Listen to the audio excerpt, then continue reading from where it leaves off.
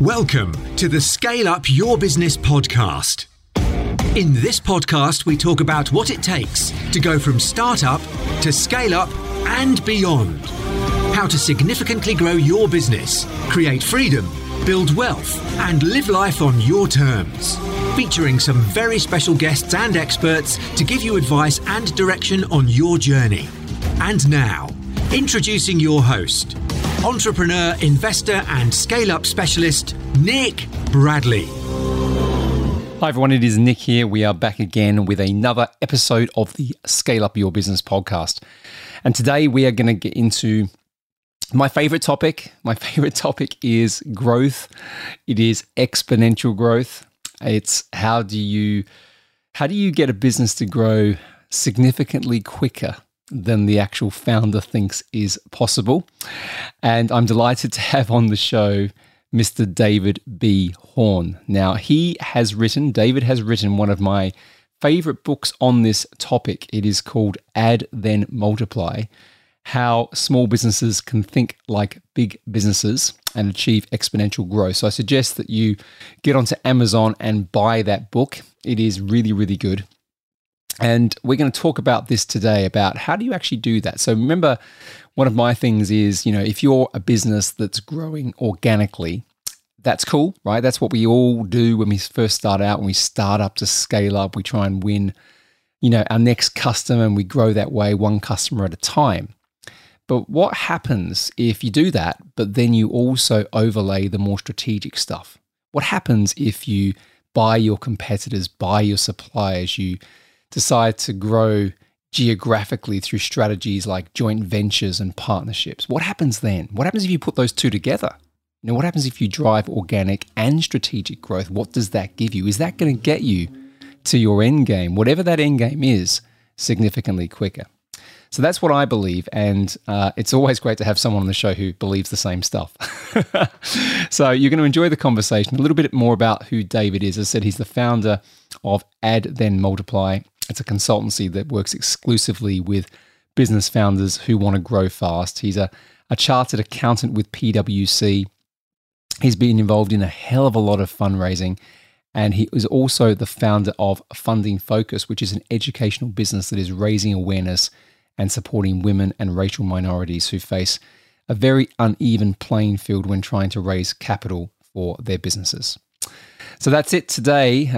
I'm not going to apologize. I was going to say I'm going to apologize up front for my excitement at this topic, but all of you regular listeners know me well enough by now that that's just how it is. Here we go.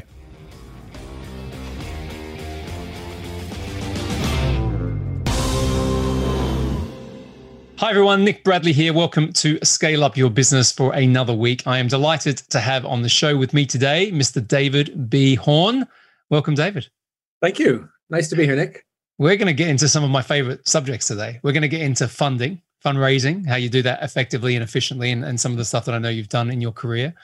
And we're going to talk about probably my favorite subject, which is how you grow and scale via acquisitions. But just to give the audience a little bit of a flavor of who you are the founder of Add Then Multiply, which is also an amazing book, may I add, as well. Love the book. You have trained as a chartered accountant with PwC. You've been the CFO of a number of companies. I know you've been involved in fundraising for a long time, acquisitions for a long time, and now you run a consultancy that covers all of those different things. And you're also the founder of Funding Focus, which is an educational business raising awareness and supporting women and racial minorities who face a very uneven playing field, as you say, trying to raise capital for their businesses, which I have also had personal experience in. So I totally agree with you. So welcome. Thank you. Good to be here. So let's start off with, how you got to where you got to, a little bit of your background, and then let's get into kind of the main topics, which will be funding and acquisitions today. But let's hear a bit of David's story. Sure. So I'm originally from Canada, which explains the funny accent. Although I've lived here for many years, so it's kind of softened. I trained as a chartered accountant with PwC, transferred with them from Vancouver to Zurich, Switzerland.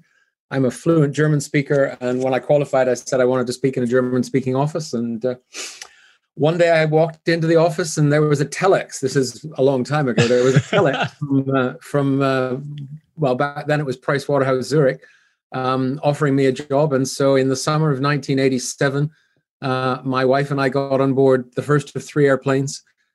We had a 2-year employment contract and one-way tickets, and that was 34 years ago. Do you know what I love about this conversation already, David? Is like I get harassed all the time for my weird accent, which is hybrid Australian. It sounds very Australian like now, right? And then English and then sort of US a bit. And you've got the whole Canadian German thing going on and a bit of English. Absolutely. Absolutely. Definitely. Oh, that's the colourful part.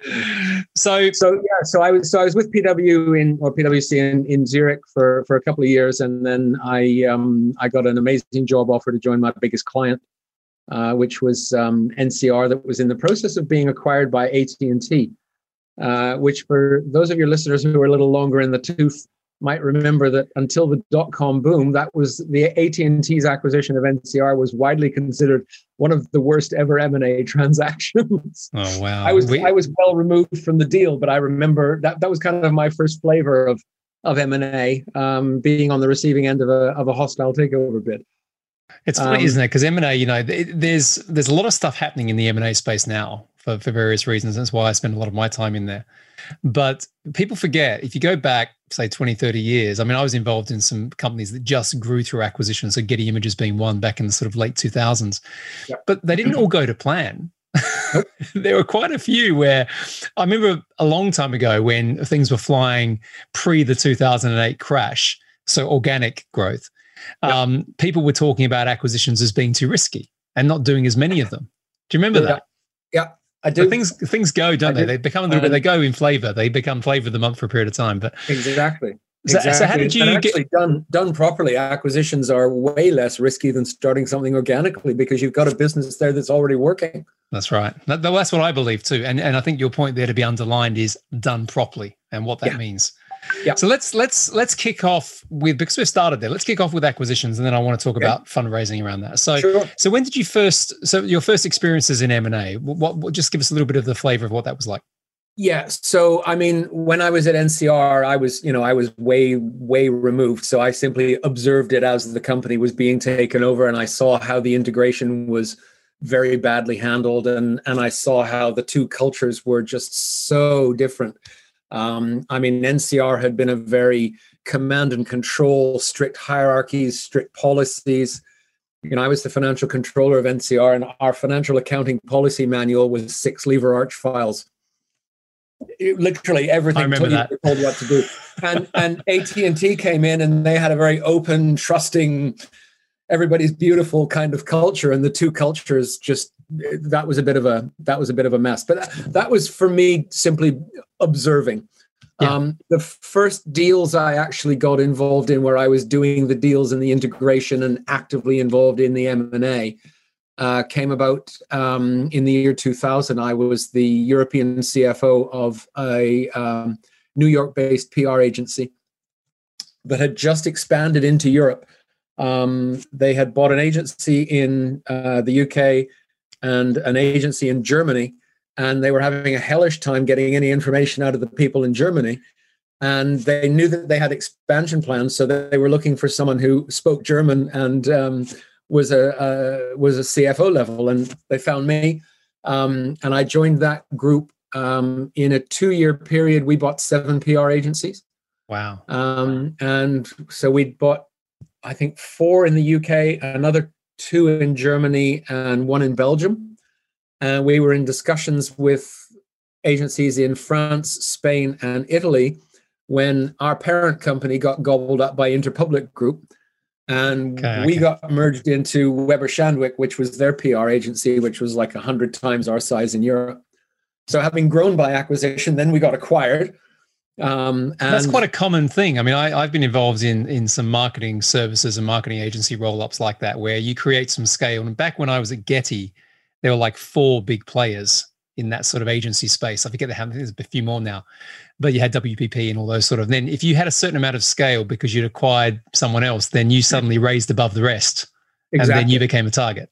Exactly. Yeah, very much so. And so we got gobbled up.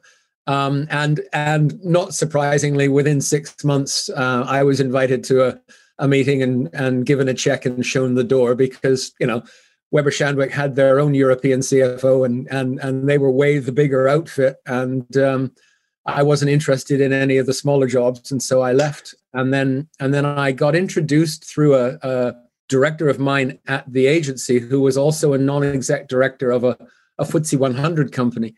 And the man who was the chairman there had just gone from executive to non-executive chairman and floated a new cash shell on AIM, and had just completed his first acquisition and needed someone with finance and M&A skills. And this co-director of mine from the PR agency, Angela, introduced me to John Van Kuffler, the founder of this AIM-listed business. And so I joined that group at the beginning of 2003. And over a 3.5-year period, we made 7 acquisitions and grew revenue from 1.1 to 27.7 million. There you go. So if anyone, just to draw another line under our conversation for anyone listening about why acquisitions are pretty powerful, just listen to that. Yeah, no, I'm joking. Exactly. It's literally tripling every year, 3 years in a row. 1.1 to 3.3 to 9.9 to 27. So as we record this, right, I've got a webinar tonight I'm running on, it's called Business Buying in 2021. And I've got 180 people coming to it. And the title that we sent out in the email to our community on Facebook was How You Can Double Your Revenues Overnight, right? That's our catchy little title. But you've just... You've just tripled in the space of, well, I wouldn't say overnight, but it's not far off. But it's true though, isn't it? If you're kind of, again, strategic about what you're trying to achieve, in other words, you have a clear plan, clear purpose, and you know the marketplace, you have an understanding, going out there and buying competitors or buying suppliers, the difference between vertical and horizontal acquisitions, you can really grow quickly. And, if you know what you're doing and you stay aligned to the strategy, I mean, what's your view around acquisitions versus organic? I mean, they obviously both have to be in play, but in terms of your weighting. I mean, organic is safe. Organic is slow and steady. Organic for founders who are, and this may be bridging into our other topic, but for founders who are not ready or willing mentally to not own 100% of their business, then organic is probably the only way, unless they've generated enough internal cash flow to fund acquisitions, or they go out and do these, buy something for no money down deals, but I'm not a big fan of those. So, organic is good and it's safe, but it takes a long time to double a company when you're growing organically.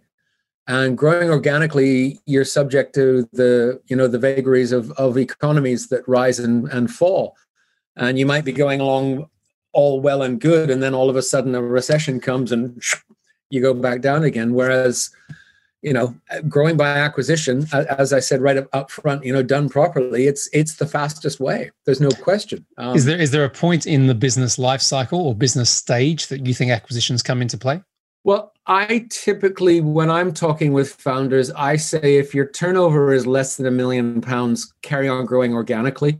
Maybe if you could do little bolt-on bits and pieces, but don't look at doing any kind of substantial acquisition, because you need to build sufficient value in your own business before you then go out and acquire someone else. Just because, the whether you do it through debt or equity or vendor funding or, a combination of however you structure the deal, you are going to get diluted, and you don't want to, you want to have a certain scale before you get diluted down in a big way.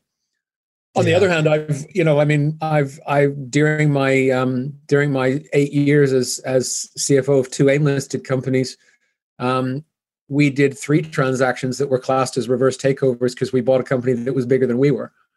Yeah, well, this is the thing though, in the different deal structuring, because I don't believe in what I call the no money down deals.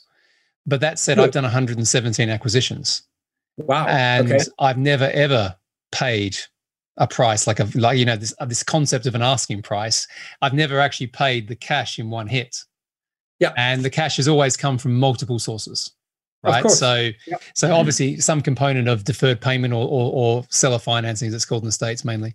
Yep. Some component of leveraging, against the assets of the business.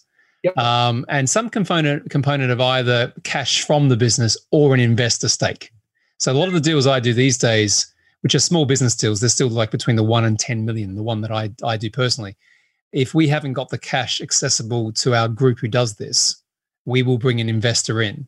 Right. And usually what we do is we can leverage up to 10 to 20% of the price. Everything else is leveraged. So we've got that gap, if you like. So for argument's sake, let's say the business is worth 2 million. We might have to find, let's say, 400K to get the deal done. Normally what we do is we actually, if someone puts cash in, we double the equity value of the cash, which is quite generous. But we're saying effectively that the cash is worth more at that point in the transaction than all the other stuff that's been leveraged. Exactly. Yeah. Yeah. And I mean, the other structure that I've used a number of times is on a share for share basis. So there's no cash, but there's a group that's doing the acquisition, and you simply acquire, Target Co, and Target Co gets, exchanges its share for shares in Holdco. Yeah, take me through that model, because we've talked a lot about some of the more leveraged deals, but we haven't talked about those ones. So it'd be good to unpack that for our listeners. Sure. So the idea here is, if you've got a holding company, we'll call it Holdco, and it can be public or private. I've recently done a number of transactions with one that's private.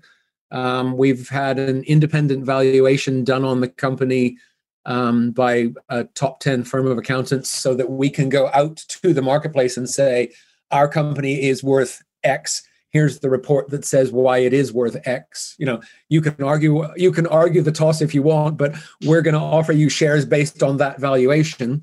We'll then do a valuation of your company. So let's do this to keep the math simple. Our company is worth 10 million. Your company is worth 500,000. So we will give you 500,000's worth of shares in our company, however many that is, in return for 100% of your shares. Got it. And typically what we'll do is we'll say half of it now, and then the other half might be in a chunk after 2 years and a chunk after 4 years, based on hitting a performance objective. And in those sort of deals that you've done, is there any cash transaction at all? Is there any closing payments? Sometimes there's a small amount of cash. If there's a lot of working capital in the business, that's the most tax effective way for the founders to take the money out, because it's a capital payment as opposed to being a dividend or a salary payment. Yes, indeed. So we'll often do that.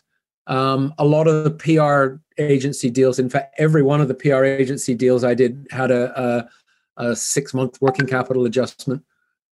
So basically 6 months after completion, both parties agreed, and we would usually have the accountants come in and do a mini audit on it that said, here's the balance sheet at the completion date. Here's the working capital that the business has needed as demonstrated over the 6 months. Here's the excess working capital, and that's a cash payment that goes out to the vendors. Yeah, I've had to, most of the deals I've been involved have needed something, even if it's just a sweetener, because it depends, I suppose, again, on the psychology and the motivation of the person selling the business. But there's that feeling of a reward, something that's more tangible. No, I get that. Correct. And in this particular client, they're building a pool of businesses that have complementary services. And so it might be that, Division A now all of a sudden sees clients over in Division C and says, oh, hang on a minute, let's do a deal between us and grow the pie overall. It's fascinating the amount of ways that you can structure deals, right? I think, I counted about 15 different ways of doing it when I was adding it up. But what I want to talk about, which I'm not sure if you had any experience, a friend of mine who we may know jointly, a guy called Jeremy Harbour. Do you know Jeremy? Yeah, I know He's Jeremy. friends of Daniel's. Yeah. He and his business partner, Callum, favor this model called agglomeration. Have you had any exposure to that? I know Callum much better than I know Jeremy. I've met Jeremy once on a webinar, but I know Callum fairly well. Yeah, it's a small world. I've read their book, Agglomeration. Yeah, well, he and I were part. Well, we didn't effectively get anything done in the end, but we were partnering up on a raise a while back to kind of get some private equity behind what he was doing. But what's your view? I mean, agglomeration. Just for everyone listening, because I think again we haven't touched on it, so I'd be curious in your thoughts. This is where effectively an entity is created, which is going to float on the stock exchange. It's going to IPO, pretty much, isn't it? And so the premise here is, join forces in an industry. It could be a marketing-based industry. It could be another industry. I know they do some stuff in education. And the value of the exit is from the combined, the coming together of those businesses for the IPO. That's effectively how it works. Yep. So you're effectively selling your business or putting your business into the group for the expected payday. And it's very similar, I think, again, correct me if I'm wrong. It's not just similar to the idea that there's valuations of those businesses done and then the shares are split up based on the valuations of the businesses going in. Correct. And then as new businesses come in, if it's a listed vehicle, then there's a share price, and that's how the deal gets structured. Yeah, I've always, I'm a simple guy, right? I'm a simple guy. I quite like just buying businesses and doing a bit of equity or debt and just, that. I haven't got my head around agglomeration. What's your view on it overall? Well, I know Callum and Jeremy had a business that was the basis of the book, and it was listed, I think, on NASDAQ Stockholm. And then it ended up, I don't know all of the details, but it did end up going rather pear-shaped in the end. I remember the first one did. Yeah. They're going to love us talking about this. It's only going to go to 25,000 downloads in the next few weeks, but that's okay. I don't know the details, but I understand there were some disputes between one of the shareholders that wasn't one of the founders buying into the agglomeration, but that had a big chunk of shares. But I don't know the detail. No. And of course, that's the other thing you got to be aware of if you're dealing with a listed vehicle is anybody can become a shareholder.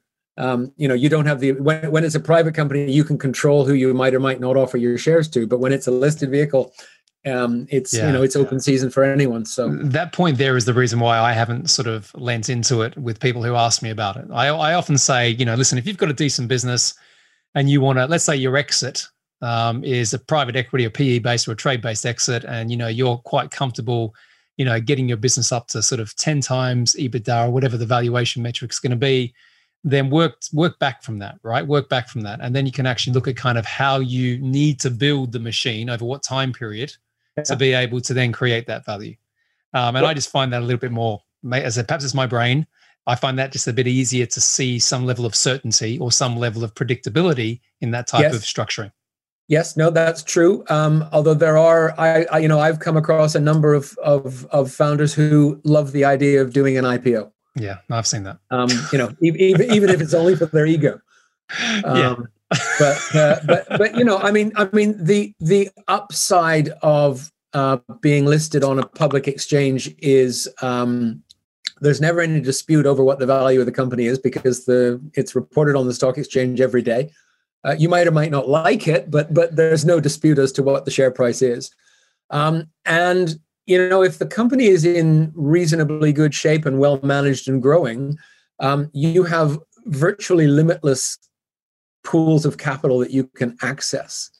In my second PLC, we did a 28 million pound raise and bought out our largest global competitor in an all cash deal. It was private equity backed. And it was the last holding in a fund that was probably 6 or 7 years past its normal maturity date. And it was literally the last investment, and they wanted to get rid of it, but it had to be an all cash deal. I love that. And half the time in those sort of things, they've already made their money back. So it's kind of like, the last piece they could be a bit more bullish on as well. So I talk a little bit about that one in the book, but that was a tricky deal. Yeah. So what's so now let's just talk about what you do now. Okay. So in terms of your consultancy and kind of how you work, because you work as a lot on founders and businesses that want to drive growth quickly, growth fast. That's correct. Precise. So just take me through what a normal intervention. I know they're not always normal, but just take us through like when someone gets in touch with you and they say, okay, that's great, David, I've read your book. I now want to grow fast. Yeah. What do you do? What do you start with? It'll depend. Typically what I'll start with is we'll sit down and probably do a half-day strategic planning session where we just lay everything out, look at all the options. I'll delve more into what's going on. If you look at the structure of my book, in the front section, there's a chapter called Your Business and there's a chapter called Your Head. And I like to go deep inside the business and deep inside whoever the owners are as head and understand their motivations and what is it that they're looking to do and why. And what are they going to do? Let's say we go down this road and they're wildly successful and they sell out and they've got more money than they possibly could have imagined before. I want to know what they're then going to do, because what I don't want to do is work with somebody who's then just going to go and sit on a beach. So what does that mean though? So when you say, because a lot of people don't know, right? Like, I know you can spend time. People, yeah.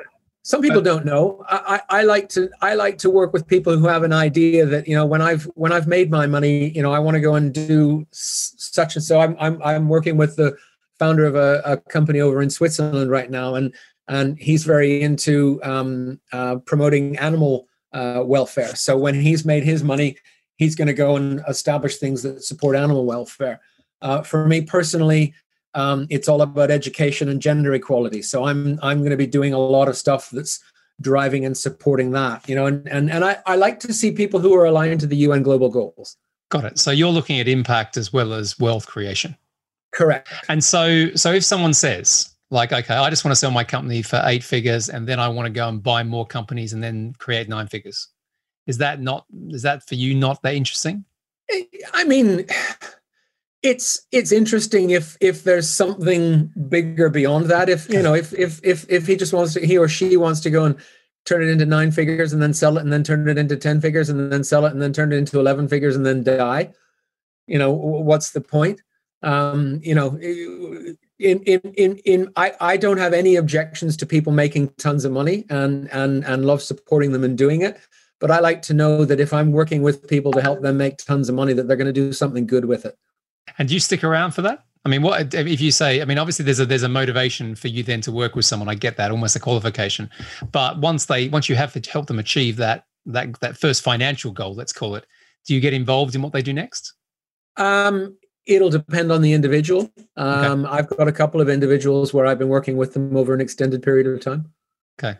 Wow. So let's just play with this a little bit more, because I'm just curious of how it works. So you'll go in there, you'll look at the business, you look at the head, you look at the motivation, you look at the impact. All good.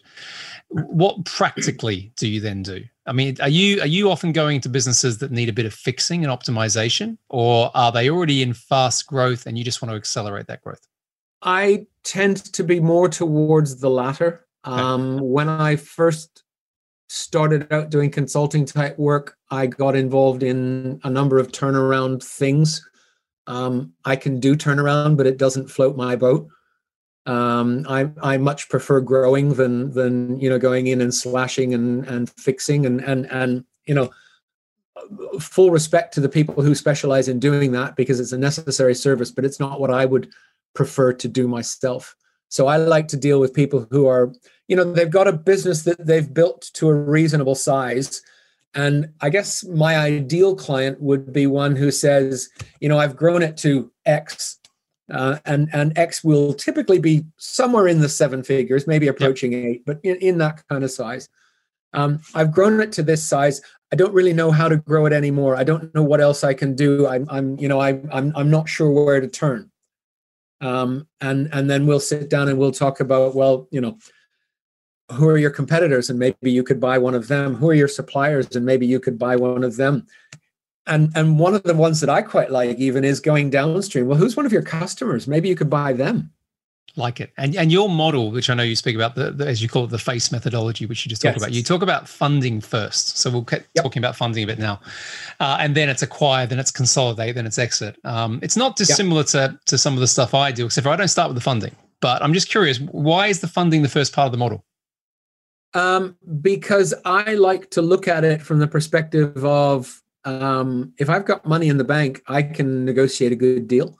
Okay. I can always negotiate a better deal when I have some cash than going out and trying to scrabble structures together and pull a bit of this and a bit of vendor finance and, we'll do some asset finance and, oh God, we're a few $100,000 short. How are we going to do that? I'd much rather be able to go into a deal knowing that I've got X million in the bank and I'm ready to go out and structure a deal, and I can go to the vendor and say, right, we'll do the deal and here's the terms, and I have the money in the bank. Here you go. You can see it on my bank statement.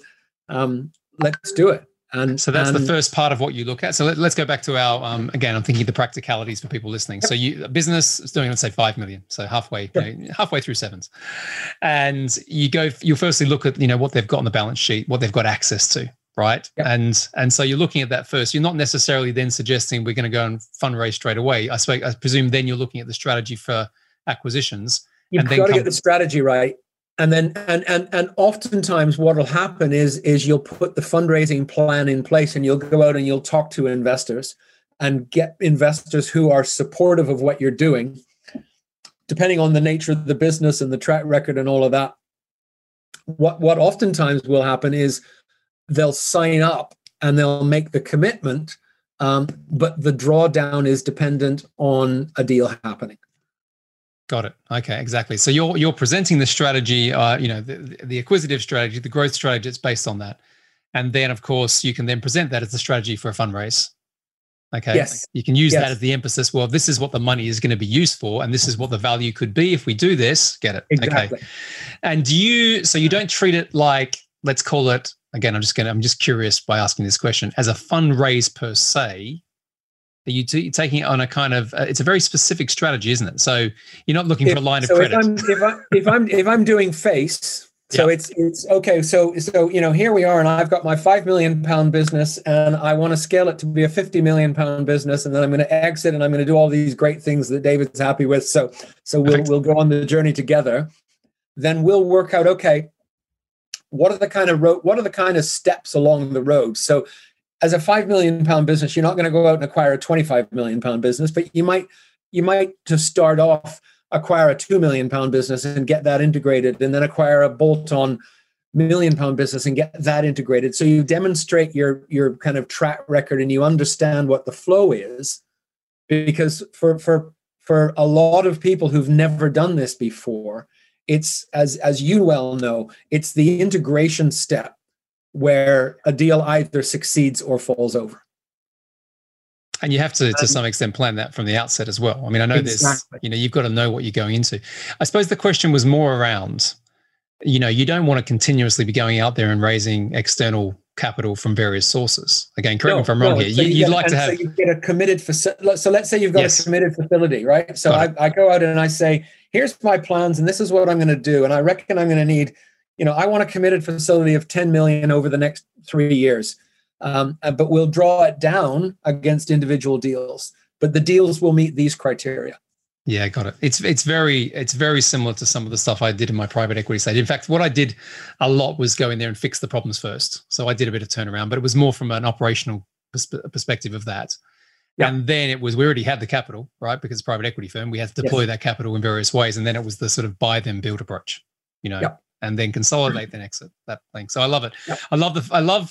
I love the idea, and this is why I want to have you on the show more than anything else, of being able to, as you say, bring that big company thinking, or that big company strategy that a lot of small businesses don't think they can do for lots of reasons. A lot of it comes back to here mindset, and then making that accessible but realistic, and then obviously very valuable. So spot on. I still think it's an under-leveraged opportunity. When you look at the global marketplace of how value's created in companies right now, I don't think there's enough smaller businesses thinking like this or having access to this. No, there aren't.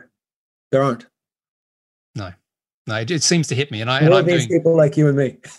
Well, yeah, absolutely. High five over there. But you know what I mean? But I do agree with that, because a lot of the time, and I love this about founders, really passionate, creative entrepreneurs. I love the fact that they can create something out of doesn't seem like much, right? There's a lot of seeing a problem, passion to fix it, bringing together resources, but they all invariably hit a point. Very few that I've met can take it all the way through. They hit a point where they reach the level of their skill set and to some extent mindset. Yeah. And that's where you and I might come in, or others, and help. Exactly. Cool. And that's why your head is such a key thing in my whole strategy. And in fact, in the training programs that I'm doing now, your head is day one. Because it's like, let's just get inside, because if you can't wrap your head around the ideas, then I can teach you everything else, but you're not going to get it. Yeah. I often say, when I started this podcast, I said that, the level at which someone can scale a business comes down to their identity, right? Which, it's what they feel that they are capable of doing. So if you can work on that, or get someone to realize they have access to more than they think they have in different ways, they step into something which feels uncomfortable. But that's when they start to grow and develop. Then often that's when the business starts to perform as well, or grow. Yep, exactly. All righty, let's talk a little bit more about funding. because I just want to get your view. We're recording this. We're coming up to the midpoint of 2021. The world's starting to open up a little bit, sort of post lockdowns everywhere. Still a few things to go, I believe. Yep. We've got threats of market crashes. We've got, potential inflation coming. All this sort of stuff. Right? I think you can take the word potential out. I read somewhere recently that the United States printed more money in the last 18 months than they did since World War II. There you go. Well, you know what I've done, right? I've done something quite mad and crazy. I've cashed in all of my shares. Right. And some people say, is that early? Is it not? But I've cashed up right now in preparation for some asset acquisitions. Right. Okay. Very shortly. But my question to you is really, I've diversified. I've recently bought some crypto, which was, it's a fun ride. Yeah. I've bought a chunk of gold and silver, and I've bought a chunk of investment grade wine. There you go. So physical, not crypto, but I'm physical assets as opposed to fiat currency driven things. Yeah, well, I'm looking at, there's a couple of businesses I'm looking to acquire in the next 3 months. One's in the sort of security space and the other's in the commercial cleaning space. And they are extremely well priced, let's say, because the owners of both companies just don't want to go through any type of growth stage again or anything like that. Profitable businesses, and I can buy both of those for quite a small amount of my own capital because I can leverage the rest, and I've got investors. So I'm looking to do that now. I've got to ride that a little bit through whatever's going to come. But these are profitable businesses in sectors which I think are still going to be very buoyant and valuable, even if we do go through change. So that's what I'm sort of focusing on. Yep. Excellent. So let's talk about money that's available in the market. So if you're working with a client now and they've got a certain amount of cash in the business, but they want to go and raise or get a line of credit or get access to capital, where are you looking for that? Where are you seeing the pockets of that money is now, and how do you build that fundraising strategy for a client? I mean, in all honesty, it depends on the client and the stage of their business. But for most of the things that I'm working on now, I am either going down venture Series A type funding. I'm not working on anything that's Series B or later at the moment. But most of it is looking into the kind of the venture Series A range of things. I did a lot of work last year on the CBILS. Oh yeah, the Coronavirus Business Interruption Loan Scheme, which was a great scheme to have in place, and it streamlined the debt raising process for a lot of companies. Correct me if I'm wrong on that. You can buy businesses off CBILS in the UK, but you couldn't do it off Bounce Back. Is that correct? I believe that's the case. There was a again. Apparently, they've just in the UK. HMRC have employed 1,000 investigators. Apparently, I read this in the press recently to look at. Let's call it potentially fraudulent bounce back. Well, yes, exactly, and pandemic-based things going on. Yeah, true.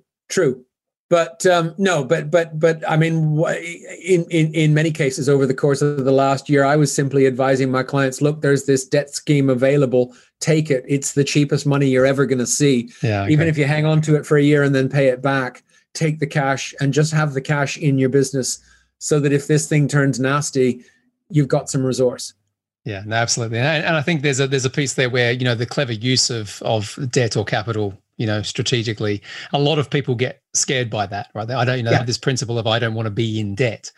Yeah. But they're not looking at the leverage or the cost of capital in terms of what they can do with it, which comes back to your mindset thing again. I can see why that's such a powerful part of the model.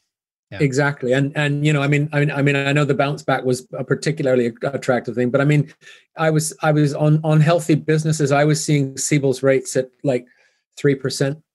Yeah. So, I mean, we did that in our businesses. We basically went after as much of that as we possibly could, just to have it, in terms of, for deployment in different things. But we did invest quite a bit of that into marketing and product development, again, knowing that people weren't spending money on marketing, particularly when things were starting to heat up mid 2020. Exactly. Things like Facebook ads and some of the things that we invest in our business, they were the cheapest they'd been in a decade. Yeah, no kidding. And if you're getting a return that's more than 3% on what you're spending, it's paying off the interest on the loan. I know. But this is the sort of thing, again, I always like to frame, we're having this conversation about, a broad range of things. But as an entrepreneur and a business owner listening to this, these are key principles of how you can create growth and value, right? And, yes. And sometimes, and I often say this, if you don't know this or you haven't been exposed to this, it's not in your environment or in your kind of understanding. That's why the stuff we're talking about, by going out and getting people to come into your business and look at it with a fresh pair of eyes, is such a critical thing, because that investment, and it is an investment for growth, could give you significantly bigger returns than you'll be able to achieve by yourself. So don't get stuck, in that area. Absolutely. Oh, okay. Well, let's. The way I often like to explain it is imagine a pie, and you own all of the pie, and that pie is worth 100. And now imagine that pie is worth 1,000, and you own half of it. Are you better off or worse off? Precisely. Let's let that sink in. Because I do that. I mean, people think that I buy businesses 100%. Quite often I'm JVing, right? I'm buying 50% stakes. I've got a couple of 5 and 10% stakes in businesses. I don't care, right? At the end of the day, as long as there isn't any disproportionate stress that I'm feeling, or I have to get stuck into a lower value investment because it needs my personal attention, it doesn't bother me, because then I've got multiple capital events, liquidity events that can happen over time. Exactly. And sometimes they're bigger ones, sometimes they're small, but it doesn't make a difference to me. And again, I think sometimes people have to get that in their head as well. Okay, let's finish off then with something we touched on very briefly at the very beginning when I was doing your introduction. I know, we mentioned impact, and we mentioned sort of some of the bigger mission. And I know that, funding focus is something that you're very, very passionate about, and you've got a program around this as well. So do you want to just talk to us about that quickly? Yeah. So funding focus came about following an event that I was speaking at about 2.5 years ago. I was just an SME business event, and I was talking about fundraising. And after my talk, a woman came up and asked me why so little venture capital funding went to female entrepreneurs. And I'm slightly ashamed to say that at the time I had no idea it was even an issue. And I started doing research and found out stuff. I had a number of meetings with people that were in my network, including the chief executive of the British Business Bank and some friends who worked at the London Stock Exchange from my days of being a PLC CFO. And just came to this view that, look, there is this gross inequity in the system. I mean, a report published by the British Business Bank looked at every VC deal in the UK in 2017. And all female founding teams submitted 5% of the pitch decks and got less than 1% of the funding. Mixed gender teams submitted 20% of the pitch decks and got 10% of the funding. And all male teams submitted 75% of the decks and got more than 89% of funding. So there's clearly an imbalance. And so I decided to put an event on, which we held at the London Stock Exchange in November of 2019. And I learned two big things at that event. Number one, I discovered that this isn't just a UK problem. This is a global issue. And number two, it isn't a case of women versus men. It's white guys like you and me and everyone else. And so we've kind of broadened the horizon. We then had ideas on running more events in 2020 until COVID came along. And so we pivoted a bit. We ended up running another big event on the anniversary date in November of 2020. And we've since run a number of smaller events. We're planning another big event in November of 2021. But we've now tapped into an audience in 25 countries on 5 continents. And these are just people who are interested in following, and I'm looking to see where this is going to go. Wow. And so that's awesome. The whole idea started about raising awareness. And one of my core values and one of my UN global goals that I'm committed to is quality education. And so we've just started to run some training programs around this that are just on the first one we launched is just a short 6-week course on kind of getting your head around the basics. What do you need to know before you go down the journey of actually trying to raise money? And then we're going to be launching another program in the autumn, which will be a sort of we'll do it with you over a 4 to 6 month period where we'll work with you to sort out what needs to happen in your business, and we'll work with you to get your pitch deck ready and your financial models ready and all of that kind of stuff. because so many people I talk to, they don't know where to turn. They don't know what to talk about. They don't know how to prepare. And yet they're aware that, there's all this money out there, and there are staggering sums of money out there, but you have to know how to get it. And you have to work hard to get it. It's not, it absolutely doesn't grow on trees. And it's as I said, there's two playing fields, one for the white men and one for everyone else. But even for the white men, it's not easy to go out and raise money. It's hard work, and it's work that's on top of the day job. But my goal with Funding Focus is to level that other playing field so that everybody has it. And it is specifically for gender, minority group inequality focus? It's focused on female entrepreneurs, and the terminology changes all the time. But we're currently saying underrepresented in entrepreneurs of any gender. Great. Yeah, I find it difficult sometimes to explain without then having some bias myself. Do you know what I mean? You say one group and then it's difficult. When we first started, we talked about ethnic minority. But then when all of a sudden I discovered I've got a global audience, I can't go to India and talk about ethnic minority. I'm the ethnic minority. Yeah. So terminology has been an issue, but terminology won't hold us back from. If the intent is there and the intent is honourable as it is, then that's the most important piece, right? Yeah. So. And I've given a TEDx talk about this called "The Fight for Fairer Funding," and I am currently writing my second book, which is all about this as well. The good thing is you can help these founders of businesses scale up and exit, and then you can subtly pitch them your bigger mission, and then when they have their wealth creation moment, they can then contribute to your fund. Exactly. just to unpack the strategy there a little bit. Hidden strategy there. We're doing this for a long time. All right. Listen, we've covered a whole heap here, David, in the space of about 35 minutes.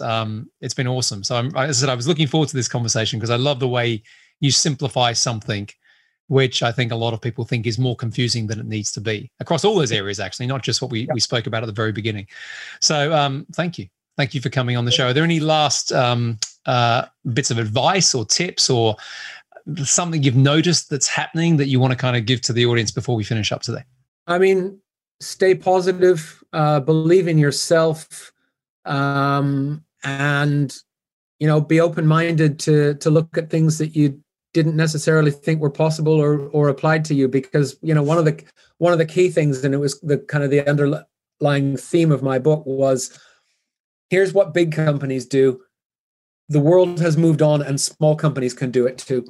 So don't turn away from it and think that's not a strategy that I can follow. It's a strategy that you absolutely can follow, and it can be implemented very successfully. Very good. Okay, and where can everybody find you if they want to get in touch about any of the stuff that we have spoken about? So the easiest way to find me, either Google David B. Horn, B as in Bravo. It's actually Bowen is my middle name. It's a family name. So David B. Horn. If you Google that, I come up. Or my email address is dbh@addthenmultiply.com. Very good. All right, David. Well, listen, thank you. And I look forward to us collaborating on something in the future. I'm sure there's plenty of stuff we can talk about there. Absolutely. Definitely. But thank you for coming on the show today. Thanks, Nick.